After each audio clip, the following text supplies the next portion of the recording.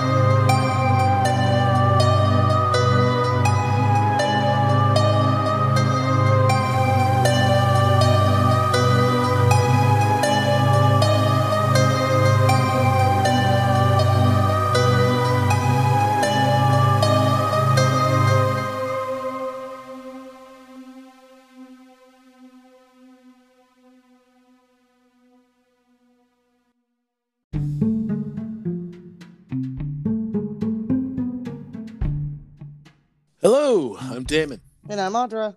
And we are Sorry Right Number. Tonight's episode is Season 3, Episode 8, The Serpent's Tooth. Okay, like we talked about last week, this one is kind of it's weird. The acting's a little cheesy. It's kind of a step back as far production-wise. It's fine, I guess. You never leave the living room. Yeah, it's in one location. So yeah, and of course it's 1, 2, 3, 4. This one is a little more people, 5 people in this one, because you have the kid, the friend, the mom, and the 2 adult kids that live at home. So we'll give a quick synopsis and then we'll get into this. Disappointed with her unappreciative children, Pearl King enlists the aid of a serpent's tooth talisman that has potent powers and produces instant results. All right, this one was silly. It was just kind of a silly one. Yeah, it's just that the mom has these, the son's always buried in a book because he wants to go to ag, which isn't like a bad thing. He's studying because he's changing his major from dentistry to agriculture. And I can't say as I blame him. Mom wants him to be a dentist, but the idea of putting my hands in people's mouths just... Yeah, so he doesn't want to do that, but he's like studying for something else. He's not being a piece of shit. Right. And the daughter has a boyfriend that's probably just kind of, he's not bad or anything. He's a little old for her. Yeah. He's a little shit. Yeah. She was 21 though. Yeah, true. He was, and they both, the adult kids, they still lived at home. She dresses like a Madonna clone. Yeah, she dressed like women of that age dress, but it's not what her mom liked. So she was, being super disrespectful, which really she wasn't. Her mom was a real nag. She nagged control freak. Yeah, and she nagged the entire episode. So, which seems to be a common theme in this series, that women over 40 are nagging bitches. Well. You're just glad this is remote, or people would have heard you crying right now. Yeah. Would they? I can hurt you. I can hurt you with one arthritic finger. So she's complaining to her friend about her unappreciative children, even though they're not bad. They're just kind of fed up with her nagging. Right. I mean, they weren't terrible kids. They were just. No. They were just, kind of enough already. They didn't yell at her. Her daughter just would refuse to her mom would say "Oh, you want to wear that? You look terrible." She's like, "Whatever, mom." That was basically her attitude. And the son's not a freeloading loser. He's like, "Dude, I'm studying right now." Yeah. But I'm sorry, I'm not reading about tea. Yeah, and they said I'm reading about growing stuff. Yeah. But it's just what she didn't like. But so she's complaining to her friend, and he gives her this serpent's tooth talisman to wear around her neck and tells her she'll see instant change in her children. So everything she she says something to the daughter about tripping and falling on because her heels, and then that happens. She hurts herself. She says something about her son's always buried in a book. He's gonna go blind. And the bratty neighbor kid that knocks on the door, that she demands that like he like do stuff for her, and he sticks his tongue out, and she's like, "You better stop it, or your face will stick that way," and it does. Yeah. So she talks about how the TV, back in my day, we didn't have TV and this and that. And as she's listing off the things they didn't have, they're disappearing in the apartment. So she finds out that, they all find out that everything she says happens immediately. So you fast forward. Oh yeah, and the son was blind because she said his. But remember, she cured everything with chicken soup. Yeah, she was like, chicken soup's all gonna fix it. Which and that's what it does. So she can explain it away, and she can make stuff happen and undo stuff. So it didn't make sense later. Well, I'll get into it. So she fixes everything with chicken soup. Everybody is better for it, but now they're afraid of her, and she has. You fast forward and the daughter dresses more respectfully. The brother is he's studying, but now they're dentist books, and it's just like they're doing what she wants, but out of complete fear.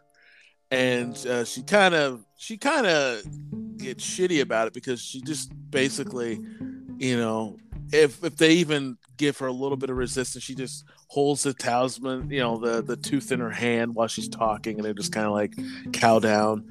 And finally the daughter has a moment. She's like, I haven't seen my boyfriend in 5 days, and all you want me to do is sit around and clean and never leave the house. She's like, I've had it. She's like, well, why don't you have your boyfriend come over for dinner so I can get to meet this guy?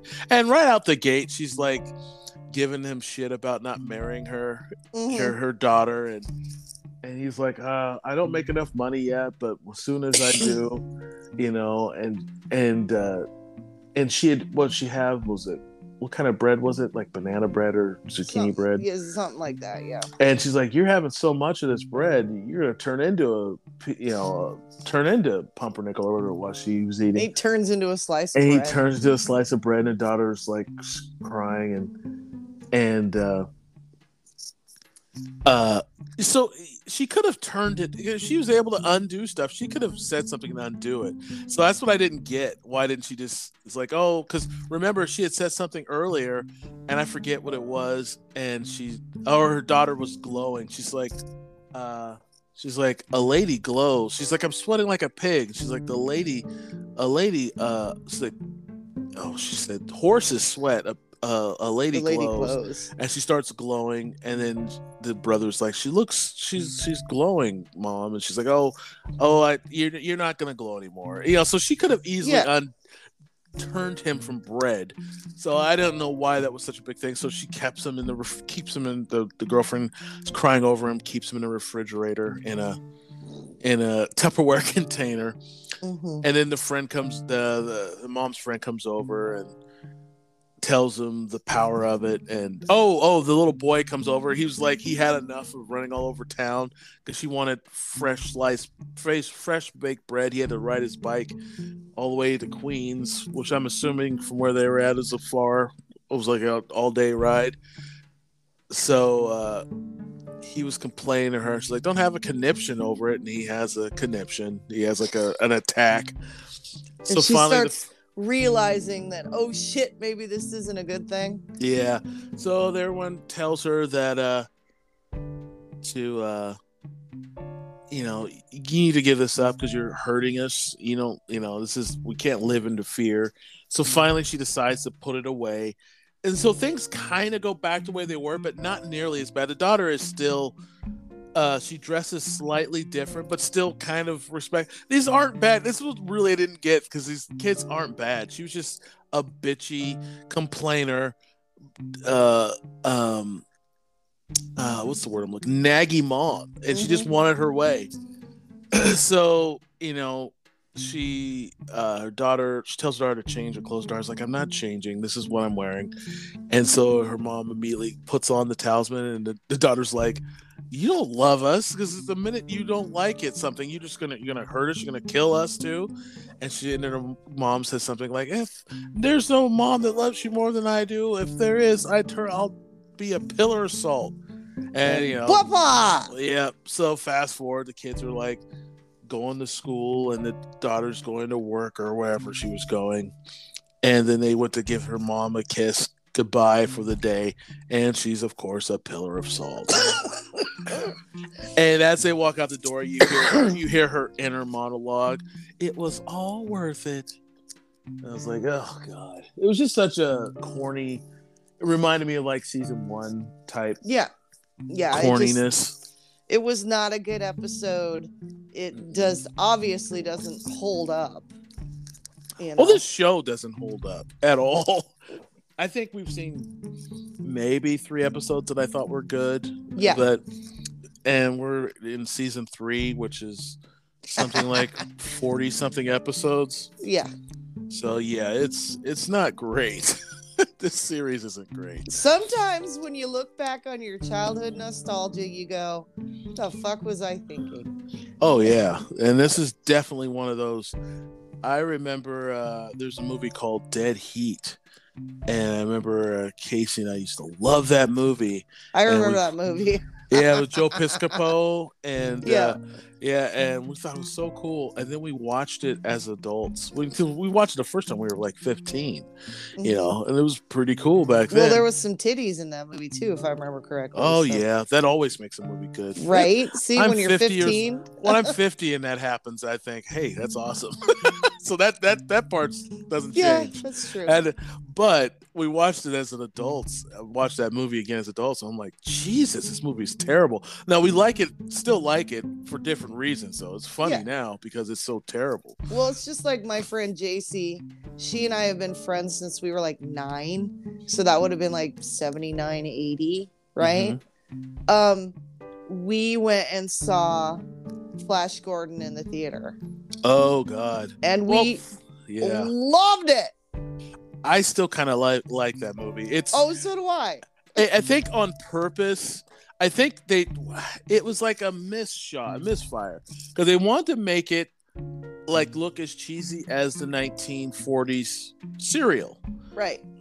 But in color and the bright colors, and the colors were supposed to be like comic booky. Yes, because I have it in 4K.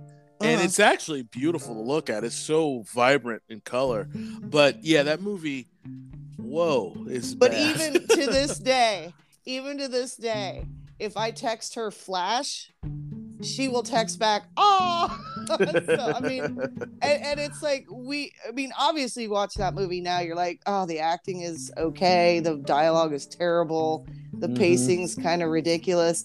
But at the same time, we still love that movie just for different reasons that we did as a kid. Exactly. So, yeah, this episode was not great. But were any great things going on in movies at that day? Well, actually there was. This is November 16th, 1986. Coming up on Thanksgiving, so we're coming up on blockbuster time. Music-wise, we're not much different than last week, with one new entry. Boston was number 1 with Amanda. Number 2 is the Human League. Number 3 is number 3 is Madonna, and 2 new ones. Number 4 is Eddie Money with "Take Me Home Tonight." Good song. How dare you? I still have it. Shut up. And Bon Jovi, "You Give Love a Bad Name," debuted at number 5. Not a Bon Jovi fan. I never was, but back then he was more rock before he became whatever they are now. Yeah. And as far as movies, there's some good ones. We got The Mosquito Coast. With Harrison Ford. We have Above the Law with with your favorite in mind. No, not that one. A different Above the Law. A different. This one is a kung fu film. But not the seagull. Not the seagull. Not Seagull. God. We have another. Hold on, I'm looking. Oh, there we go. The Color of Money. Amazing movie. Yes, a movie that would never get made today. Oh God, no. Oh, Soul Man. Oh. No, Color of Money wouldn't be made today. That's not that big. But Soul Man, where C. Thomas Howell pretty much dons blackface to get into a black college because he couldn't get into. So you know. Because deceiving people via cross-dressing or blackface was considered funny or courageous to get your way in the 80s.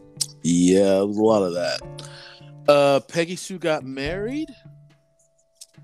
Was that Sissy Spacek or was that? No, can't remember who was in Peggy's. Shirley MacLaine. Not Shirley MacLaine. God damn it. Anyway, go on. Hold on. Just have the movie. Peggy Sue. 1 second. I'll get back to Peggy Sue, but one movie that I still love to this day came out this weekend. Star Trek IV. The Voyage Home.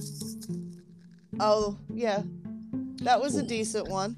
Yeah, it was a good one. Yeah, I like it. It was no Wrath of Khan, but of course not. But it was a good one. It was a good one in that franchise. Yes. Oh, by the way, Peggy Sue is. I forgot that Francis Ford Coppola directed that movie. Jesus. Sally Fields. No, it's Kathleen Turner and Nicolas Cage. I knew it was one of the big ones at that day. I just couldn't remember. Kathleen and I Turner, love Nicolas Kathleen Cage. Turner. Yeah. But yeah, that was those were the big movies of that weekend of 1986. But yeah, this one was a so-so episode. Not so-so. It wasn't good, but it is what it is. We will be back next week with, I'm sure, another equally disappointing episode. Only one I'm really looking forward to is Sorry, Wrong Number. I really want to see how that turns out. I don't even know where it is in the grand scheme of things as far as when we would even get around to seeing it. Because we're being proper and doing them in the right order. Yes, we are.